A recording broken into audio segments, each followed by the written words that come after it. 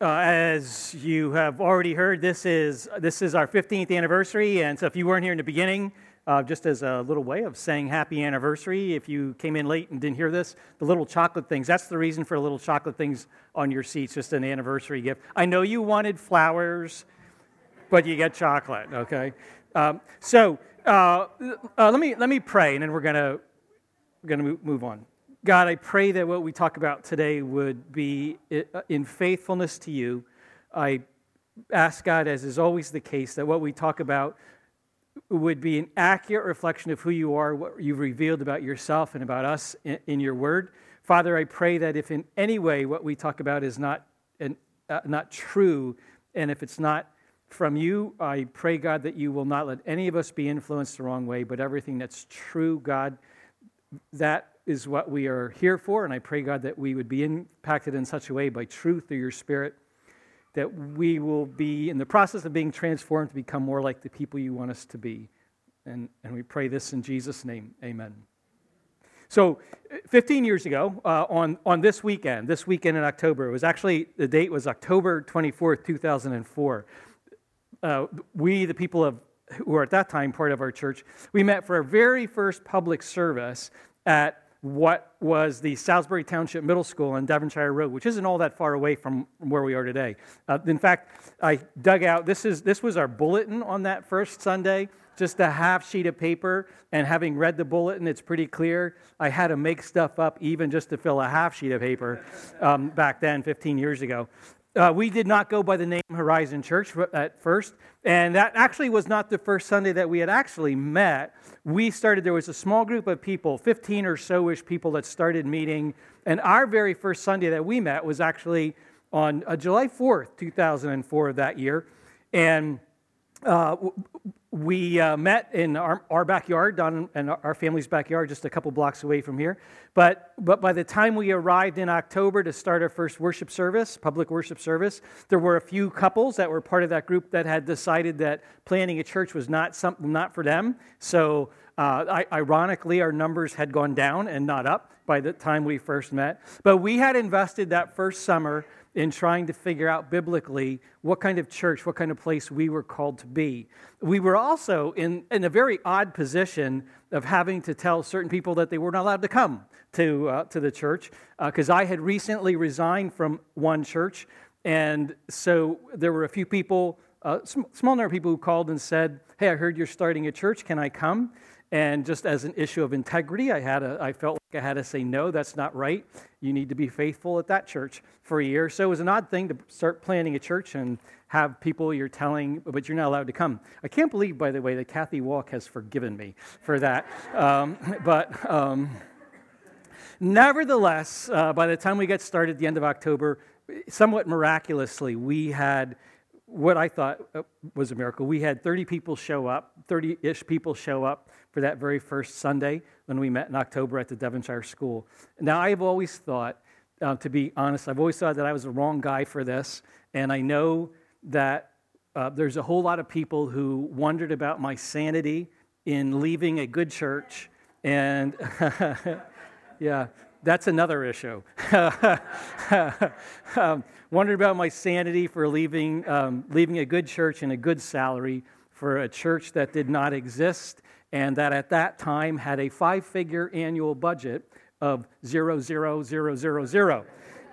But I am grateful beyond words that we survived, and here we are today. So as a way of celebrating, what I want to do today, I want to tell you 3 true stories that will help explain why we are who we are, and then each of these stories I want to connect with the Bible. So, story number 1, and first of all, the Bible connection before we actually get to the story. The earliest Christians, the first group of Christians in the church they had multiple crises to work through in the whole process of beginning what we now call the church. But they had one particular crisis, and these are the people, by the way, the early Christians, if you don't know, they're the people that you read about in Acts, the book of Acts in the Bible.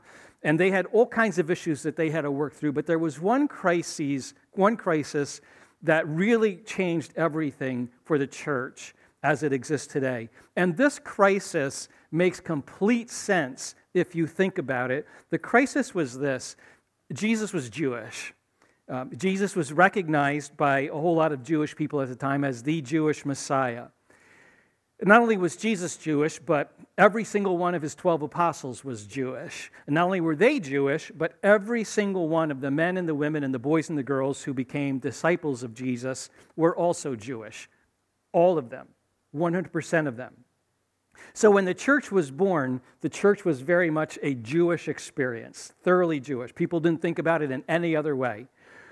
There were, at that time, if you were part of that early Jewish church, you had 2,000 years of Jewish history and tradition and values and rules, unwritten and written rules, that were simply naturally observed in being part of what was then a Jewish church experience. So if you wanted to follow Jesus back in those very earliest days of the church was necessarily a Jewish thing.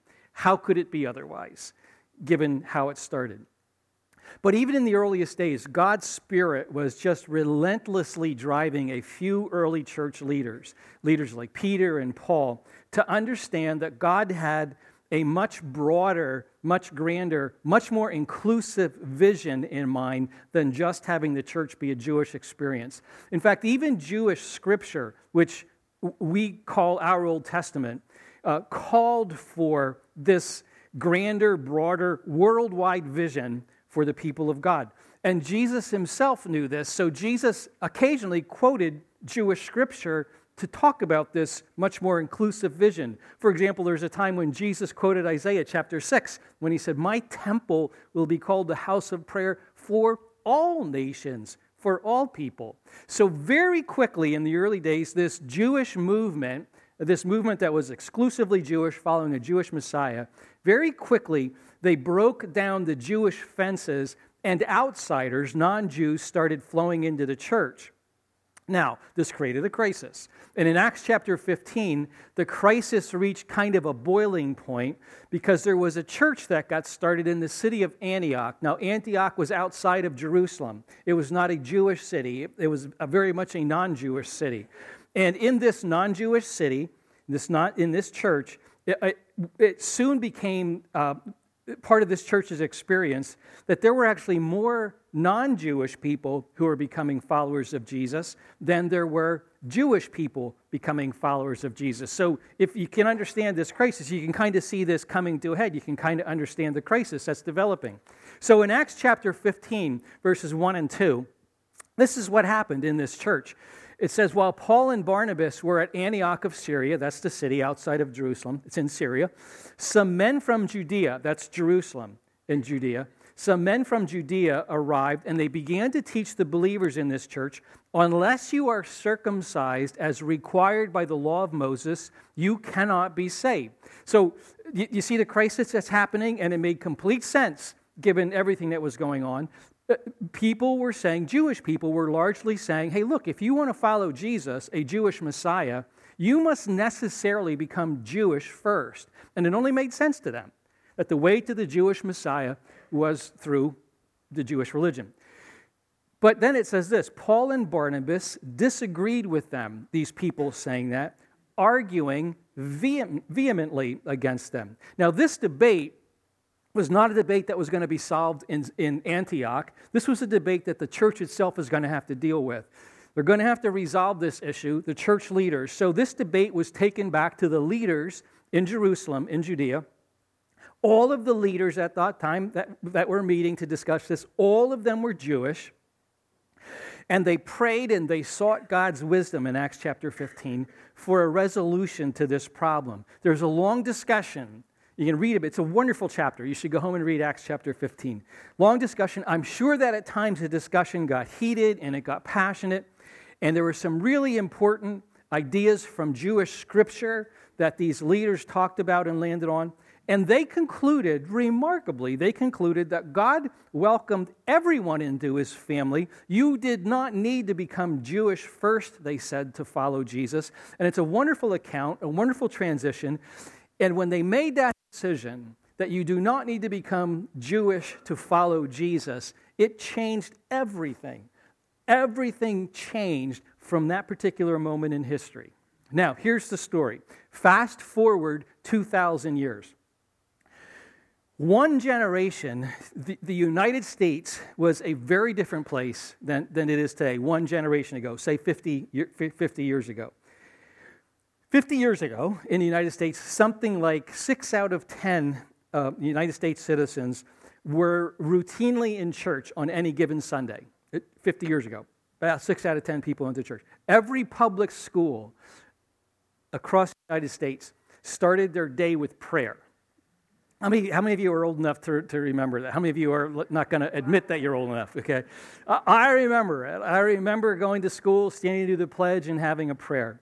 Every school did that. Every president routinely used church language in his or her speeches and in his or her addresses to the people. Almost every store in the U.S. was closed on Sundays, except for restaurants, because, of course, Christians needed lunch after church. So restaurants were open. But you could not go to Home Depot, you couldn't go to Target, you couldn't go to Cabela's, you couldn't go to DSW, you couldn't go to your local pharmacies. Nothing was open on a Sunday. You could say that one generation, 50 years ago, for better or worse, you could say that church shaped our culture. Church was responsible for shaping our culture. So if you wanted Jesus 50 years ago, being part of the church was not any kind of a stretch whatsoever. It was normal. Everybody did it. It was a given. So there's a sense in which you could say that 50 years ago, everybody in our culture, we all spoke the same language, whether you were in church or out of church. The church had home field advantage. We were playing on our own turf 50 years ago. That is not the United States that we live in anymore. Now, I'm not here to lament that, believe it or not.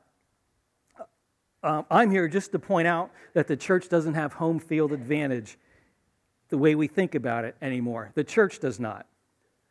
Now, I'll be honest with you, I don't think that bothers God one bit. I don't think that bothers him at all. Because God always has home field advantage. We just don't trust him. We don't trust him, so we don't act like it. But anyway, here's why I tell you this. Back in 1992, I was pastor of a church in what was then Red Hill, Pennsylvania. We had moved recently, in 91, that church had moved from a small brick building on Main Street in East Greenville into a school that we had purchased and remodeled in Red Hill. Some of the people that I met in that church have become some of the most loyal friends that a man could ever ask for, better friends than I deserve, and some of them now are part of Horizon. So anyway, in 1992, our denomination held a conference, and they asked if our church would host that conference in the new building that we'd bought and remodeled. The purpose of that conference was to help our churches in our denomination understand and come to grips with the fact that church in America no longer plays with home field advantage. Our culture has changed, and it was time for our churches to get it and understand that. The church and the world, this conference, the people tried to say, the church and the world, in the United States in particular, we were living in a world in which church and the non-church world were growing further and further and further apart. And that means that people in the United States who were not part of the church and not part of Christianity, and those people, there are family members, and there are neighbors, and there are co-workers. These are people we love deeply.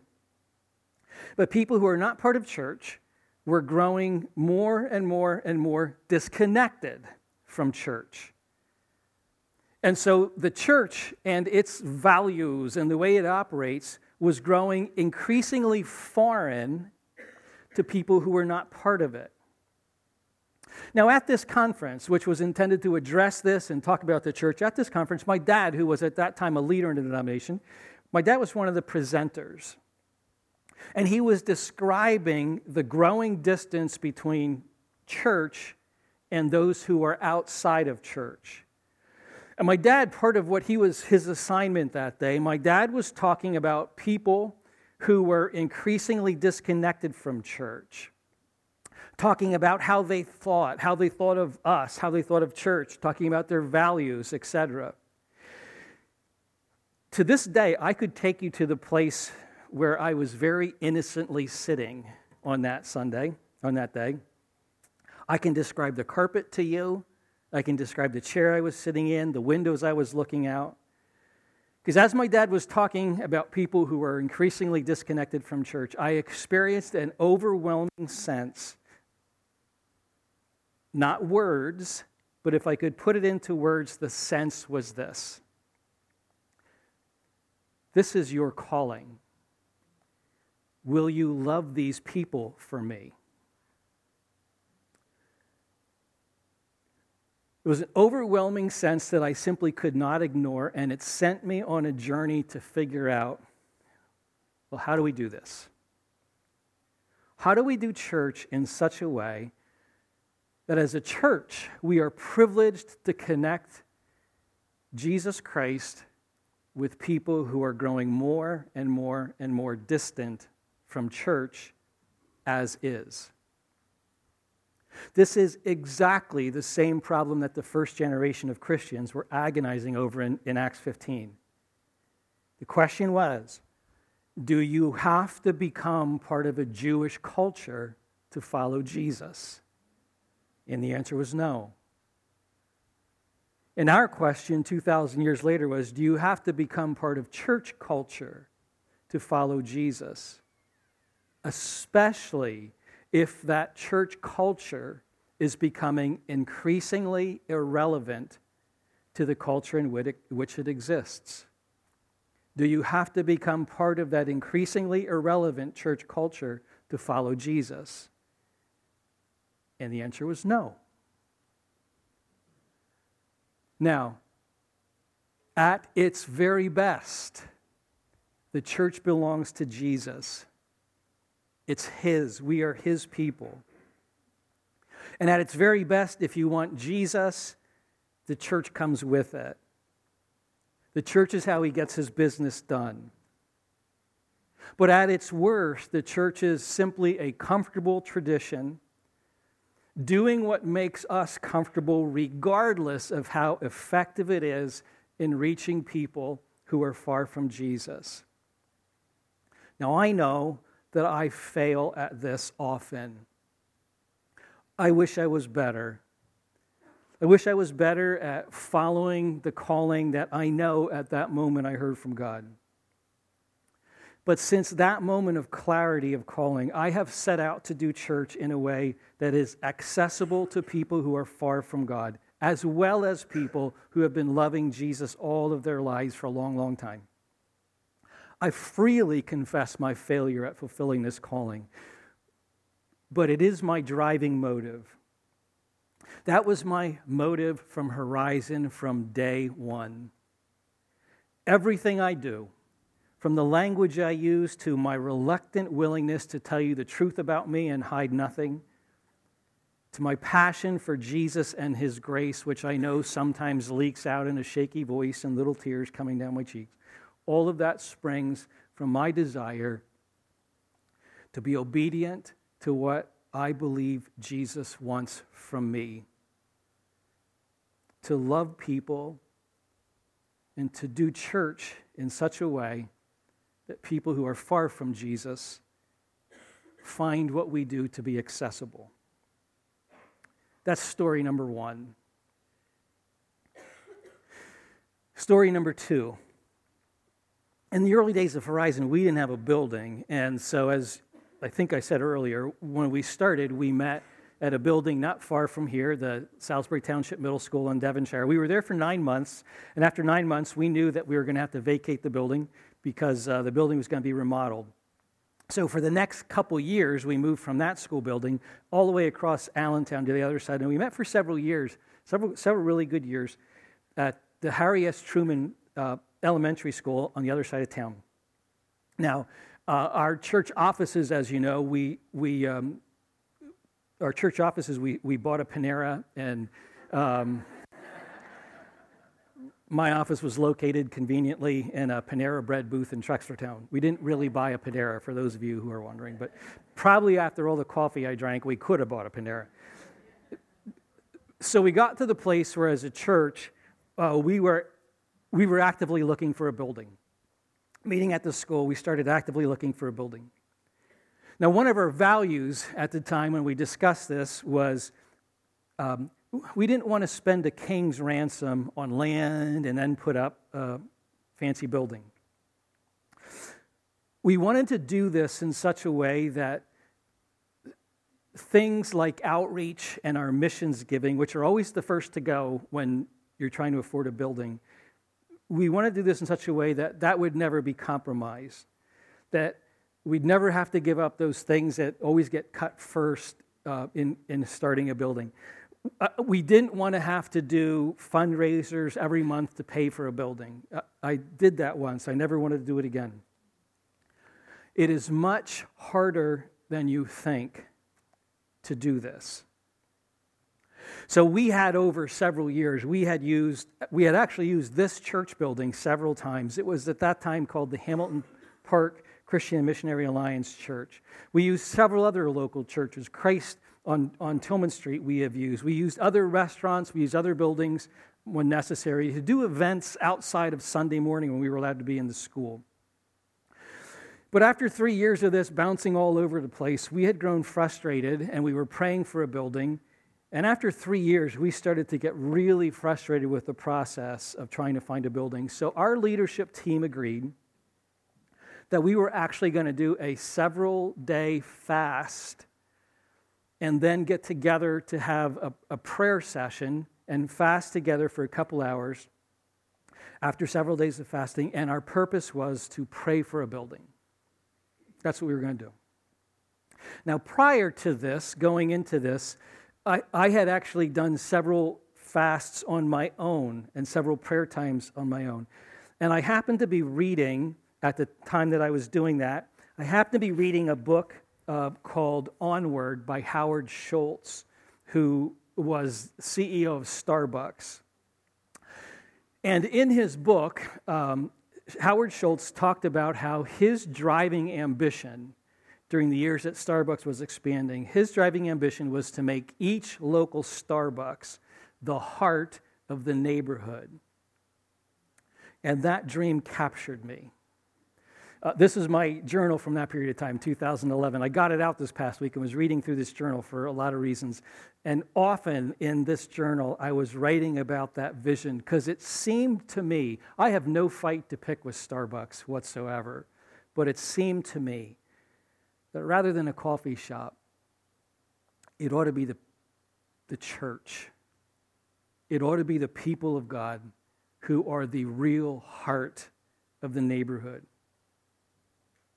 So as we were fasting and as we went into our leadership fast and as we met together to pray for a building, that vision was more and more on my mind. So when our prayer retreat began, we began our prayer retreat with the purpose of praying for a building. But as we prayed together and as we talked, we all agreed that God was motivating us to actually ask for a neighborhood.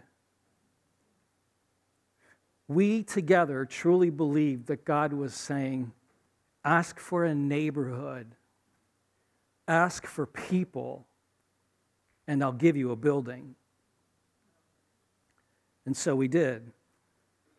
We ended that retreat by agreeing to pray for a neighborhood, not a building. 2 days later, I got a call from the pastor of this church.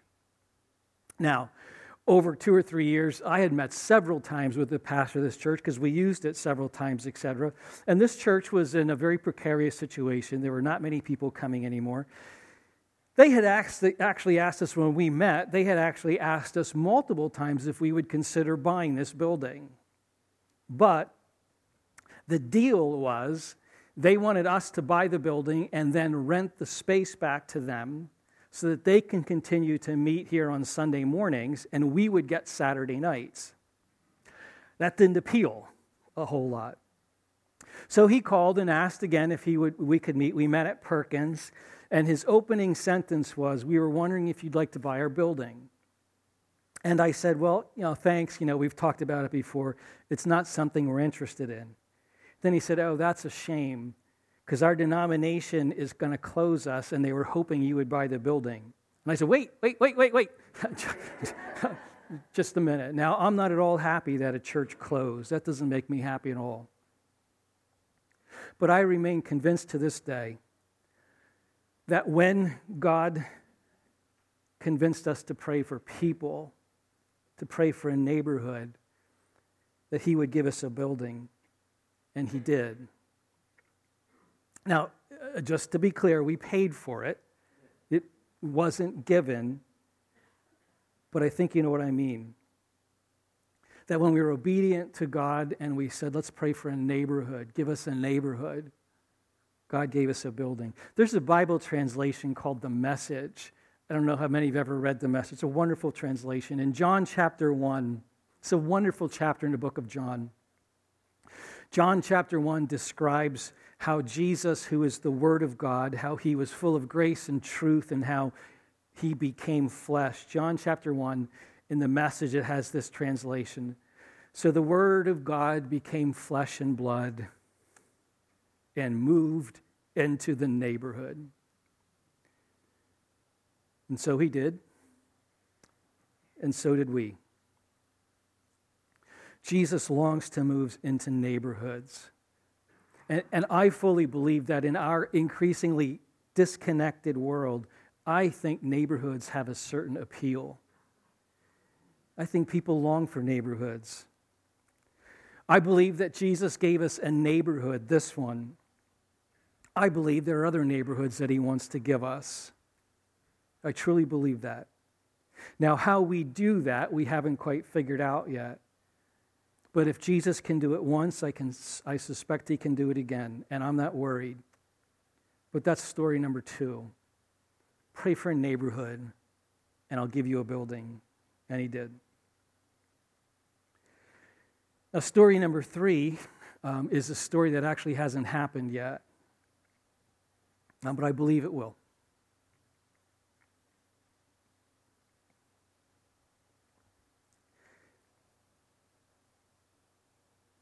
I have people in my family, a son, an uncle. I have friends I deeply, deeply love, and they are very far from faith in Jesus. Now, they have their reasons. Some of those reasons I know and understand, and some of them I don't. But it pains me deeply. Sometimes on a Sunday or a Saturday morning or a Thursday night when I am here and seeing you on a Sunday morning, I look at you, people of Horizon Church, and I am humbled and I am in grateful awe of what Jesus has done in building this church and bringing us together. Sometimes it amazes me when I close the doors and leave on a Thursday and the band is playing and there's a 12-step group meeting downstairs. I am in awe at what Jesus has done in making us. I remember many years ago in a square little brick church building on Main Street in East Greenville on a Sunday morning. I was at that time dressed in my Sunday suit and tie. I was sitting up front on the platform, and I don't know if you remember how in those days all the church platforms all had 3 chairs, like the Father, Son, and Spirit, and the Father was always the biggest one in the middle. I remember sitting in those 3 chairs on a Sunday morning in a rather ornate wooden platform area with a gorgeous wooden pulpit. And while I was sitting there waiting for church to start, on the back door in the left-hand side, I remember a woman walking in, and trailing behind her as she walked across the back were 4 or 5 children. She was new to that church. Later, I discovered that she was recovering from a recently failed, rather abusive marriage relationship. She wanted to restore and rebuild her faith in Jesus, and so knowing one person in church, she tried our church. I got to know her, and slowly she did rebuild her faith in Jesus, and I got to help with that in a tiny, tiny, tiny way. She and I became the best of friends.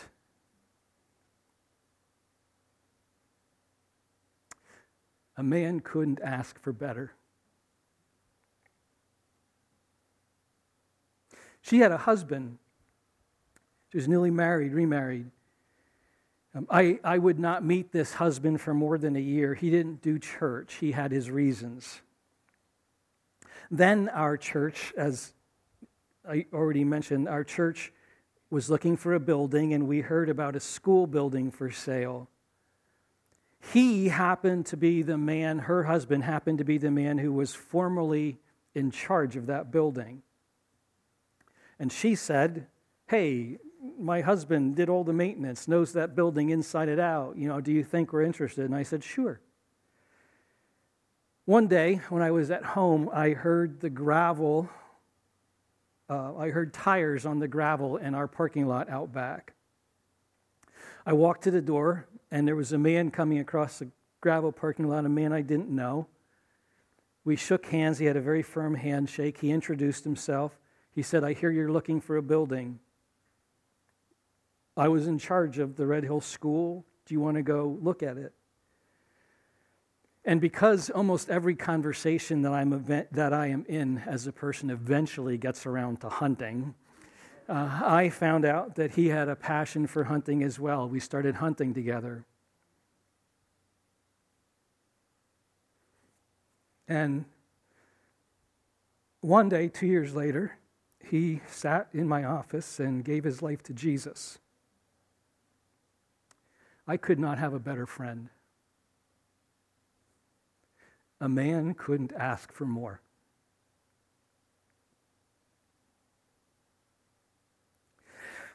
One time in the early days of Horizon, we were still meeting at a school, a band member at that time started dating a young girl.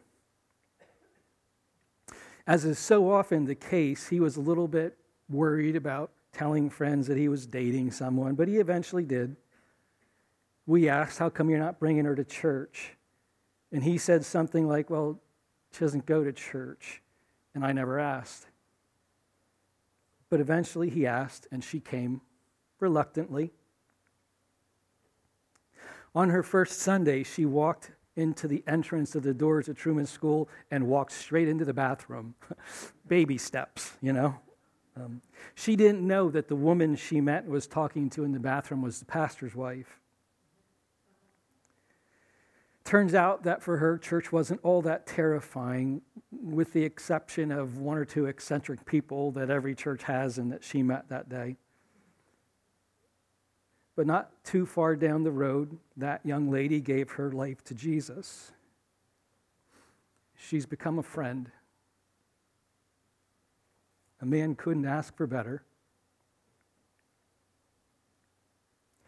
One Sunday morning, I was sitting in my office, looking outside the windows, getting ready for church, and I saw my neighbor walk down the street on the sidewalk. I often saw them walking down the sidewalk. Usually she was walking with her husband. On this Sunday morning, she was alone. She walked by our sidewalk, and she got to where the sidewalk turns into our church, and I was surprised when she made the turn to start coming into our church. I never asked her if that turn was spontaneous or if it was planned, but she turned and she came in. My neighbors are now part of Horizon Church, and they have become good friends. A man couldn't ask for better. In the early days of Horizon, I delivered newspapers. It's a 45-year-old newspaper boy. Remember, I told you that our church in the early days had a 5-figure budget of 0.0000. I needed some income. So one Sunday morning, a woman walked in the back door of the church we looked at each other, and I said, I was your newspaper boy. And she said, why, yes, you were. She didn't know I was a pastor. I didn't know that she was in pursuit of Jesus, who was in pursuit of her. But I was a pastor. She was in pursuit of Jesus. He was in pursuit of her, and they found each other. She's become a friend.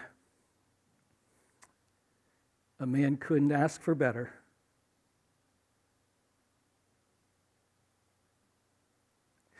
For 15 years now, 15 years, starting in a small circle of friends in my backyard, through all the wonderful ups and through all the lonely, painful downs of doing church, Jesus has given me the enormous, undeserved privilege of being pastor of this church of followers of Jesus Christ. A man couldn't ask for better. But I will. I'm going to ask for better. I have people in my family and among my closest friends who I love deeply who are far from faith. And this pains me deeply. Some Tuesdays I still fast. And I will spend part of the day praying for these people I love because it breaks my heart. But this third story, which is not yet written, is this. Someday I pray and I trust that they will walk into this church or another like it, and another pastor or another church, or maybe this one, who has also been called by Jesus to love them. I pray that that church will love them deeply and they will become friends. And one day, they will come home to Jesus. Paul once wrote in the letter that he wrote to his friends in Rome, Paul once prayed for his family and friends who are far from Jesus. Paul said, the longing of my heart and my deepest prayer to God is for my brothers and sisters of Israel to be saved. I understand that longing, and it's my prayer too. That's the story that is yet to be written, but I believe it will be written. If not here, then in another church. And when it is written, I know that someday I will meet them in heaven, and I will be overjoyed to see them there. A man couldn't ask for better. So let's pray.